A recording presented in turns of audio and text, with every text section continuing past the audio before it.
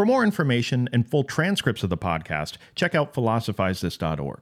For updates about new episodes, check out Instagram at philosophizethis podcast, all one word, on X at I am Stephen West. Be well, and I hope you love the show today. So, if you've listened to this show before, you know that something that's a bit of a tagline for this show, or at least the kind of people that like to listen to this show, is the phrase, "Thank you for wanting to know more today than you did yesterday." Really is a neat phrase. To be honest, I wish I could use it a lot more. Part of me is just scared that I'm going to become like a hacky radio guy. I'll start calling you guys the Philosophize This Nation, stuff like that. Point is, it's a wonderful phrase, right? I certainly didn't come up with it. In fact, the origins of that phrase, "Thank you for wanting to know more today than you did yesterday," I share it with Neil deGrasse Tyson. Neil deGrasse Tyson, if you don't already know, is an absolutely fantastic scientific educator. If you have Netflix, he's the guy on the Cosmos series that whenever he's making some sort of deep, profound point, he just kind of gazes into your eyes, talks to you like he just spiked your drink or something. That guy. But the original thing that he said, he was responding to somebody that was asking him what advice he'd give to somebody that's young and ambitious and they're trying to make waves in the world. And he responded, I think quite brilliantly, 2 pieces of advice for you. Know more today about the universe than you did yesterday, and limit the suffering of others. Now, we've talked quite a bit about the importance of the first part of that, but what about the second part, limiting the suffering of others? Do you think that's something we should be trying to do on a regular basis? Should that be an intrinsic good that you assign to your life when you're young on the same level as a know more today than you did yesterday? Seems tempting to say yes, right? After all, what kind of person says no to that? You have to be some kind of sadistic monster to have a choice between suffering and no suffering, and you land on suffering? Who does that, really? Maybe it's helpful to start with another question. What is progress, anyway? What do we mean when we talk about something being progress for humanity? Are we talking about anything that limits the suffering of others? Are we talking about maximizing human happiness? 2 very different things. Are we talking about the propagation of the species? Are we talking about the propagation of all life on this planet, including the longevity of the Earth itself? Now, at first glance, I get it. I probably sound like an 8th grader trying my hardest to ask a deep question. It may seem like this question doesn't even matter. And to be fair, historically, it hasn't mattered that much. If you're living thousands of years ago in Babylon, and the problems facing humanity as you know it are that there's a drought going on, or some pandemic disease is ravaging people's lives, or your grandma's foot is black from frostbite, whether you believe that human progress is the happiness index, or the propagation of the species, or life, or whatever, your solution to these problems don't really change that much, right? Your answer if there's a drought is still to get some water. If there's a disease, you get rid of it. If your grandma's feet are black from frostbite, you rub the feet together really fast and you try to start a fire with them. The answer was clear back then. Now, on the other hand, in today's world, things aren't so clear. Because once you end the drought or once you cure the pandemic disease, it's not like there's no problems in the world that you can focus on anymore. The problems we're focusing on just become more fragmented and niche. Not to mention, if that wasn't bad enough, all the technology that we have at our disposal, despite all the seemingly good stuff it does, drastically complicates things. Because technology allows us to have way more options than we otherwise would have. More options means more difficult decision-making. More difficult decision-making means we need to have some sort of come-to-Jesus moment where we think about what exact criteria we're going to use to determine which option to pick.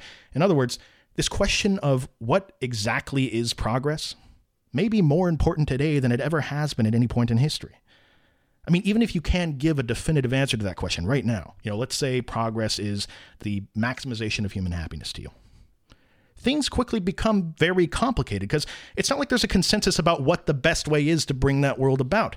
For example, let's say we want to make people happy. Do we try to eliminate human suffering as a means of doing that? Well, some people would say yes. Some people would say no. They'd say that to be as happy as you can means you got to offset that happiness with different types of suffering. So the person may say back to that, okay, I'm not talking about all suffering. It's certain types of suffering, involuntary suffering. Okay, so let's say our goal is that we want to bring the billions in poverty on this planet up to a certain standard of living. Food, water, shelter, economic sustainability. In that world, just a question. In that world, is building a rocket ship so we can fly to Mars and take a core sample, should that be considered progress? Some people might say no. No, we got to focus on the home front. But on the other hand, how can we really know for certain that a bunch of super geniuses sitting around building a rocket ship and going to Mars, how do we know that that might not innovate some technology that allows everyone on Earth to have food, water, and shelter? My point is, there's a lot of questions. And I think the first step to solving them, or at least knowing what questions are worth asking, is by trying to get to the bottom of what exactly we mean when we reference progress. Sometimes it can seem like every single person has their own individual definition of what progress is. Sometimes it can seem like if you're even marginally politically aware, you have some hashtag that you subscribe to, right? And that life is this 70-year neurotic dance from hashtag to hashtag, trying to bring about a better world. You know, maybe you were an advocate for stem cells in the 1990s. And that moved on to being pro-America and democracy post 9/11. And that moved on to being anti-interventionist once the war lost its luster. And that moved on. I mean, you get it, right? I guess the question we got to ask ourselves is, what are the similarities between all these hashtags I support throughout my life? Do all these aim to limit the suffering of others? Do they all aim to sustain sentient life on this planet? What world exactly are all these things aiming towards? Because just imagine if Donald Trump came up to you and he said, look, I'm going to let you do anything you want with the world. Any possible thing you can come up with about the world that you want changed, I'm going to make it happen. It's going to be tremendous. It's going to be really, really tremendous. Just wait and see. What would you say? What would you do? You'd have to acknowledge that at some point your request would end, right? At some point, they couldn't go on forever. What would that world look like? Well, if you actually do that thought experiment, what you quickly realize, at least what I realize, is how little I know about how to actually solve these things and how complicated the world is when you start to consider all the unintended consequences that might happen. I mean, it really does get overwhelming for me very quickly. And why should I feel bad about that, really? Was I born to know everything about the earth and save the world? I read Cliff Notes into a microphone for a living. What do you guys want from me? Now the reality is, not everybody looks at themselves in this self-deprecating way. And with all this ambiguity about what exactly we should be doing when it comes to bringing about progress, a very tempting trap that a lot of people fall into is to sort of become like a single-issue voter for their entire life. You know, it can be pretty daunting to consider all the different options and all the different variables. And what a lot of people will do is they'll say, okay, well, I'm a happy person. I'm not walking around miserable because of the way the world is. But you know what? If only we could get this person elected, then everything's going to be great. If only we could get this group of people to leave, then everything's fine. Well, someone who was very aware of this type of thinking was a guy named Fyodor Dostoevsky. He is good man, strong back. And upon that strong back of his, he carried several pretty life-changing ideas about what it means to be an individual. And he recorded all these ideas throughout his anthology of work. The central thesis, if I had to name one, of all of his work, is an attack on this way of thinking. The idea that paradise is just around the corner. The idea that there's some plan out there or some course of action that if only we could get Congress to pass this thing, then you're going to be satisfied with the state of the world. Then everyone's going to be happy. He says a lot of people tell themselves this isn't what they're doing, but if they just looked at themselves a little more honestly, this actually is what they're doing. And he'd say it probably shouldn't come as a surprise to most of us that so many people look at social progress this way. Just look at how often they use it in their personal lives. Like, how many times have you told yourself this story at some point in your life? I've done it dozens of times. Things are bad right now. But you know what? Once I get this promotion, then things are really going to fall into place. Once I get out of this bad relationship, then I'll feel good. If only I could get that belt tightened on my car. Then I could finally, confidently drive away from intersections without it screeching. You know, like the ghost of a wild boar is following me around. Then things would be great in my life, right? But honestly, how accurate of a prescription for your life is that? How often do you get the promotion and everything's great? And how often do you get that promotion, things are good for a while, and then you find something else to complain about? This isn't something Dostoevsky's attacking people for. He's saying maybe this is just a part of what it means to be a human being for some people. See, because at the root of this way of thinking is the idea that wherever you are right now is not good enough. Something needs to change to bring about the world that you're actually going to be satisfied with. But what often happens is, once you brought about this new world, it's not like you're in this perpetual state of bliss floating around on a cloud for the rest of your life. No, you find yourself living in that new improved world that you brought about, and then you find something else to ail over. The point that Dostoevsky's making is we do this in our personal lives, and we're often guilty of doing this when it comes to humanity as a whole. We tell ourselves this story that we're suffering now, but if only X thing came about, we wouldn't have to suffer anymore. But what if suffering is just a part of what life is? What if you had it all? Imagine 20 hashtag wishes coming true. Imagine you had a Walmart parking lot full of cars. Would you be good to go for the rest of your life? Or would you find something else to suffer about in that new world? Dostoevsky would say, maybe suffering is as integral a part of life as breathing is. You can go short periods of time, a few minutes without breathing. Eventually, you got to do it again. Eventually, it comes back. The only person that doesn't breathe is dead. What if the only person that doesn't suffer is dead? In the same way, it's pointless to try to find some recipe, some approach to life that permanently rids you of all suffering. Maybe no matter how much we want there to be. Maybe there's no policy that can be written, no bill that can be passed that will ever completely rid people of unnecessary suffering. Now, Dostoevsky isn't saying that we shouldn't try to make things better. He's not against all progress. He's against what he sees as a very convenient but very toxic way of thinking that makes us more miserable than we need to be. This idea that we're just going to keep progressing and hashtagging to our heart's content, and that one day we can expect to bring about a world that's totally equal, fair, and peaceful. He's not trying to strawman the argument here. What I think he's saying is, even if you concede that this utopia can never actually exist, you're still in practice trying to get as close to it as you can, right? How will we ever know when enough's enough? How good does the world have to be? I mean, if the world is always going to be flawed to some extent, it stands to reason you're always going to be able to find flaws in the world to start a new hashtag about. Maybe the same way, no matter how good our lives are, we're always going to suffer. No matter how good the world gets, people are always going to be suffering. And that this task we often assign ourselves to of progress is limiting the suffering of others, maybe that can't go on indefinitely. Or maybe it can. Maybe it actually is possible for there to be an end to all human suffering. It's funny, Dostoevsky says that when people have one of these worldviews that paradise and the end of suffering is just around the corner, one of the most common things they turn to as their savior that's going to bring this world about for them is science and technology. Makes sense, right? Enter the movement in science and philosophy today known as transhumanism. Now, for some reason, just in casual conversation with people, they often conflate the idea of transhumanism with the idea that we can use technology to live forever. But transhumanism is actually much more exciting than that. It's much bigger. Transhumanism is a movement that tries to use technology to transcend any barrier human beings currently have, physical or mental. Probably not a big surprise, the philosophical basis for the entire field of transhumanism is Nietzsche's Overman. Remember, what is ape to man? Man shall be that to the overman. What is the next stage of evolution for human beings? A bird can build a nest, and that nest is at least part of what it means to be that bird. Wouldn't you say that it's at least possible for us to use technology to augment our lives so much that we become something almost indistinguishable from what it is to be a human today? What if we could fundamentally alter the way our brains interact with the world to such an extent that the way you or I interact with the world to this new thing, this new type of person, we'd look like a zebra or something. Transhumanism looks to identify these barriers and then use technology to break them. Now, one very small part of transhumanism that's pretty relevant to what we're talking about today is a movement known as the hedonistic imperative. Hedonistic imperative movement would say that not only is it possible to use various designer drugs, nanotechnology, and genetic engineering to create a world where nobody ever has to suffer if they don't want to, but that we have a moral obligation as human beings to bring this world about. Now, I don't want to get too ahead of myself here, so maybe I should just generally talk about how they look at the state of the average human being alive today.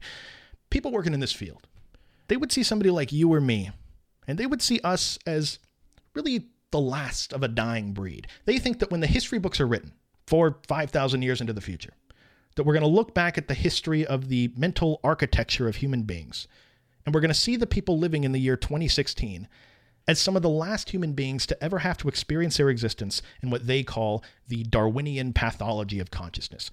Basically what this means is the variance in emotions that we can experience, sadness, happiness, guilt, excitement, jealousy, all the others, all these emotions that we bundle together into a package and call our default human emotional experience of the world. These emotions, these things have been with us for millions of years. Really is one of our closest friends, this package of emotions we got. They've served us well, haven't they? Remember that time you were out there dying of thirst and you went over that ravine and you saw the glimmering lake of drinkable water and your brain sent you that burst of chemicals that made you feel happy? Yeah, that was a good time.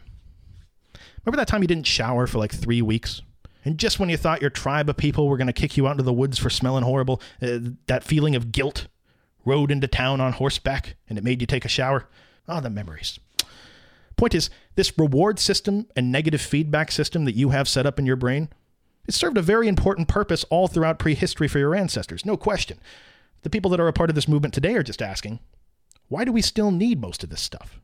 More specifically, why do we still need the ones that make us feel horrible? Remember, as I said, you and I exist in this Darwinian pathology of consciousness, an emotional spectrum that rewards certain behaviors and punishes others, the ultimate goal being survival. The hedonistic imperative is trying to bring us into what they call a post-Darwinian pathology of consciousness, or a world where we use, at first, specialized drugs, but eventually advanced forms of genetic engineering to alter the limbic system of the brain and sort of program out every form of suffering that exists. In their vision, we are some of the last human beings that will ever get to experience this thing that we refer to as suffering. And this isn't just humans, by the way. They actually have a date. And there's a lot of different competing theories here, obviously, but they actually try to predict the year that the last being on this planet will ever have to experience an unpleasant experience. The last time. At that point, it's probably going to be some obscure, rare fish deep down in the ocean somewhere. Either way, pretty sure we're all getting the day off of work that day. And on that day off, in this world without suffering, life at that point would become very different. It'd become varying degrees of constant bliss, with future technology that we invent only allowing us to potentially explore deeper and deeper levels of bliss on top of that. Now, if this all sounds impossible to you, they'd say, yeah, well, it would sound impossible to you, wouldn't it? They'd say, quote, 200 years ago, powerful synthetic painkillers and surgical anesthetics were unknown. The notion that physical pain could be banished from most people's lives would have seemed absurd. Today, most of us in technically advanced nations take its routine absence for granted. The prospect that what we describe as psychological pain too could never be banished is equally counterintuitive. The feasibility of its abolition turns its deliberate retention into an issue of social policy and ethical choice. End quote. So what they're saying, just for a second, think of the veritable roller coaster of emotions that most of us exist within on a daily basis. You go to the movies and you love the movie and you're happy. Then you go home and now you got to mow the lawn and you hate mowing the lawn, so now you're upset. Then you take a nice warm bath and you feel all clean and relaxed. But then your uncle makes Salisbury steaks for dinner and now you're angry at him.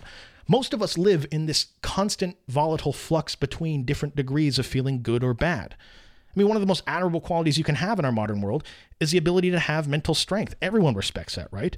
To not break down when something stressful happens to you, to be able to regroup, pull yourself together, and stay relaxed. It's admirable. But what if we lived in a different world? What if we lived in a world where all those skills of being able to pull yourself out of bad feelings and focus your attention on good ones, what if those were useless? We have all these makeshift ways that we try to regulate this Darwinian model that we have. We take a deep breath. We think of something positive. We write really nice stuff about ourselves on the mirror, so we see it all throughout the day and it perks us up. All these ways we're trying to desperately hold it together with these monkey brains that have software designed for a completely different world than we live in. What if it didn't have to be this way? What if we could program out all of this negative feedback that really doesn't serve us in the world we currently live in? It reminds me of the pre-Socratics. When Thales says something like, magnets are alive, or that everything in the universe is made out of water that's just taking different forms, nothing about that statement really informs modern science. I mean, as interesting it is to hear about the conclusions of these early Greek thinkers, as cool as it is to hear that, they're not really practically useful to us today. Right? In fact, the reason they're so interesting is because we can acknowledge that they're living in a completely different world than we are, a pre-science world. Well, just try to imagine what a human being would be like in this post-Darwinian world. I mean, it's not crazy to think they'd look at something like Stoicism or something like, the parts of Buddhism that deal with emotional regulation, and they look at that similar to the way we see the metaphysics of the pre-Socratics. Wow, look at this. Here's a bunch of people from the year 2016 talking about all these different techniques they've come up with for trying to regulate negative emotions. Man, can you imagine doing that? They must have lived in such a strange world back then. I mean, think about it. Think about just how much this Darwinian, survival-oriented, conquer other things lens that we view everything through. Think about how much that affects every decision you make. Think about how much it shades the way that you view people or the universe, or even your idea of what progress is. The following is a quote from one of the leading websites dedicated to the hedonistic imperative, and they're talking about what it would be like if we could peek behind the curtains and see just how different the lives are going to be for these post-Darwinian human beings. Quote, indeed, the entire life of post-Darwinians may be opaque to our hunter-gatherer minds. The first-person texture of their modes of experience may be nothing like our own in anything but name. Even if we could glimpse the future, perhaps we'd be like cats watching TV. We just wouldn't understand the significance of what was going on. End quote. Now, this sounds a little extreme to you. Just think about how fundamental of a change we're talking about here. Think of how different life would be if we never had to worry about negative emotional states. When we were talking at the beginning of the episode about progress, or what criteria should we use to choose exactly what we should be doing, or what is good. So many of us base those value judgments that we're making about human behavior on how much suffering ourselves or other people are going to have to endure as a result of it. Well, what do we base it on in this new world? What metric do we use in a post-suffering world? And in that world, do Socrates, Aristotle, Kant, Hume, Bentham, does all this work in the field of morality just get thrown out the window? Does it become obsolete because it was done with this Darwinian mental architecture that we have? Think about how different the world would be. I mean, if this happens, there will be a certain point where there's a last time somebody ever asks somebody else the question, what are you so happy about right now? Because it'll just be the default. They won't even think to ask that question. So let's regroup here for a second. No doubt at this point, some people are probably saying, okay, great.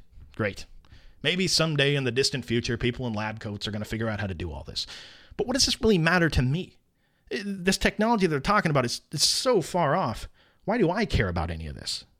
Well, the interesting thing is, this is already happening to a certain extent, albeit in a lab setting. And yes, with methods that no doubt in the future are going to make us look like a bunch of chimpanzees using sticks at the zoo. But at least in our time, it's at the cutting edge. They call this method wireheading. Wireheading, at least as the word's used in a lab setting, scientists will take a rat and they'll hook little things up to the reward center of the rat's brain, and they'll fire electrical signals down into it, constantly stimulating the reward center. Now, I'm not a scientist. Personally, I've never wireheaded a rat before, but the results from what I understand seem promising. The rat seems pretty happy. It seems to the scientists that the rat is so happy it forgets to eat. It seems to them the rat is so happy it doesn't even prowl the cage looking for a rat domestic life partner to spend the rest of its days in the cage with. Like I said, we're just in the initial stages of this technology, but people a lot smarter than me that have dedicated their life to it seem optimistic. Now, on to the objections of some of this stuff. One of the most common problems people have with this movement is the idea that, that we're always going to be feeling good, 24 hours a day. How is that even possible? Let's say you're one of these lucky people that have been genetically engineered to never experience suffering. Okay, but if you never experience suffering, how do you have a frame of reference to even know what good feelings are at all? In other words, if everything's good all the time, then nothing's good. Things gain their value in relation to their opposites. If you never experience suffering, wouldn't life just become this numbness, this dull, flat line of emotions where, you never experience the lows, but you can never experience the highs either? Well, the proponents of this movement would say that no, they don't think that's going to be the case. And they certainly don't think that if somebody only experienced bliss in their life, that doesn't altogether remove the value of experiencing bliss. For example, a common rebuttal from this side is that there are currently people out there right now that because of some horrible, unfortunate genetic condition, they are rendered in constant pain and mental anguish. There are people out there that have never and will never experience happiness as you currently experience it. Suffering is visited in their lives on a level that seems almost unbelievable to tolerate for the average person. But would you say that just because they hadn't experienced happiness before, that they're somehow not suffering? Or that they're incapable of understanding that the feelings they're going through are unpleasant? No, they're still suffering. They just have no hope of a better destination. They can't imagine life as anything but constant suffering. Now, in the context of somebody only experiencing bliss, similar situation. They'd probably find it equally hard to imagine an alternative where you're in agony all the time. So another common objection that people bring up is, what about human progress? If everybody in the entire world is just happy as a clam all the time, in a world without suffering, nobody's ever going to have the motivation to make things better. No new iPhones, no new musical artists, no more rocket ships. Is that really the world we want to live in? Well, the good people of the hedonistic imperative would respond that as far as science goes, as far as the science that we currently have access to goes, people with high levels of dopamine don't tend to get lazy. They tend to feel more enthusiastic about going out and doing more. They say, quote, hyperdopaminergic states tend also to increase the range of activities an organism finds worth pursuing. And that, quote, instead, an extraordinarily fertile range of purposeful and productive activities will most likely be pursued. Better still, our descendants, and in principle, perhaps even our elderly selves, will have the chance to enjoy modes of experience we primitives cruelly lack. For on offer are sights more majestically beautiful, music more deeply soul-stirring, sex more exquisitely erotic, mystical epiphanies more awe-inspiring, and love more profoundly intense than anything we can now properly comprehend." End quote. What they're basically saying is, when you're in this post-Darwinian state, this is kind of like an anti-depression anabolic steroid. All the negative thoughts that you have, all the fear of failure that typically stops people from chasing their dreams and taking risks, not only is that not going to be there anymore, but it's not crazy to think that this limited survival-oriented lens that we currently look at everything through, it prevents us from seeing all the possibilities around us, all the beauty, that we're so hell-bent on focusing on our insecurities that we're missing out on all kinds of stuff that's around us right now. They often talk about how art in this new post-Darwinian age, when we can experience these deeper and more complex emotional states, that's going to make things like Beethoven sound like a raccoon scratching on a trash can. Crazy to imagine just how different this new type of human being is going to look if this ever comes to fruition. It's tempting to think that people like Dostoevsky and the people of this transhumanist movement are completely at odds. They're opposites. And in a certain way they are, but in other ways, I think they're actually talking about two completely different things, right? Two different creatures. What I'm saying is maybe they're both right. Maybe a day will come in the future where there's this next level of human being that won't ever have to experience suffering. And maybe simultaneously for us, people living in 2016, maybe suffering is an intrinsic part of life, comparable to breathing. Whenever I think about this idea that suffering is a guaranteed part of your life, there's no escaping it. For some reason, it always brings me back to this thought experiment I heard when I was 13 years old. It blew my mind at the time that I heard it. It was delivered by a guy named Alan Watts on this obscure late-night radio station I was listening to. Now, since the time I heard it, the internet's become what it's become, and this particular thought experiment's actually become pretty popular in just the philosophy video circle in today's world. It's exciting, but it's actually very helpful. I'm going to paraphrase it. It goes like this. Imagine if when you went to sleep at night, you could condense an entire human life down into 8 hours of sleep, 75 years. Basically, you'd go to sleep, dream starts, you'd be born, you'd experience an entire life of 75 years, and when you die, you wake back up into the real world, only to go about your business for a day, then to go back to sleep the next night to live another human life. Now, imagine if within this dream that you had, you have the power to completely dictate the terms of your life. You can do whatever you want in this dream. You choose everything that happens in your life. What would you do in that dream? Well, most people, if they're given total control over their lives, what are they going to do with it? They're going to give themselves anything they could ever possibly want. They're going to have a yacht. They're going to be friends with P. Diddy. They're never going to lose at mini golf. They'd just be the absolute king or queen of the world, right? But you can imagine, after a while, that'd get kind of boring, wouldn't it? I mean, how many times are you really going to lay your head down on that pillow knowing full well you're about to spend the next 75 years having nothing but unbridled success and pleasure? How long are you going to do that before that whole 75-year trust fund life gets a little boring to you? So what you'd eventually do, Alan Watts says, is you'd work in some kind of variance to the equation. You eventually wouldn't want the dream to be totally in your control. I mean, you control certain aspects of the dream, but you'd want things to happen to you that you had no idea were going to happen to you, just to make things interesting again. But then eventually this would get boring, and you'd continue down this path of adding more and more variance into the dream. Bad things would happen to you contrasted by good things. You'd continue this momentum of having less and less control over the terms of your dream, and eventually the final thing you'd want to ensure about the dream is that you wouldn't want to know that it was a dream at all. In other words, this perfect life that we've engineered in this dream world becomes exactly what life is to us right now. And yes, along with all of its uncertain happiness and suffering. Thank you for listening. I'll talk to you next time.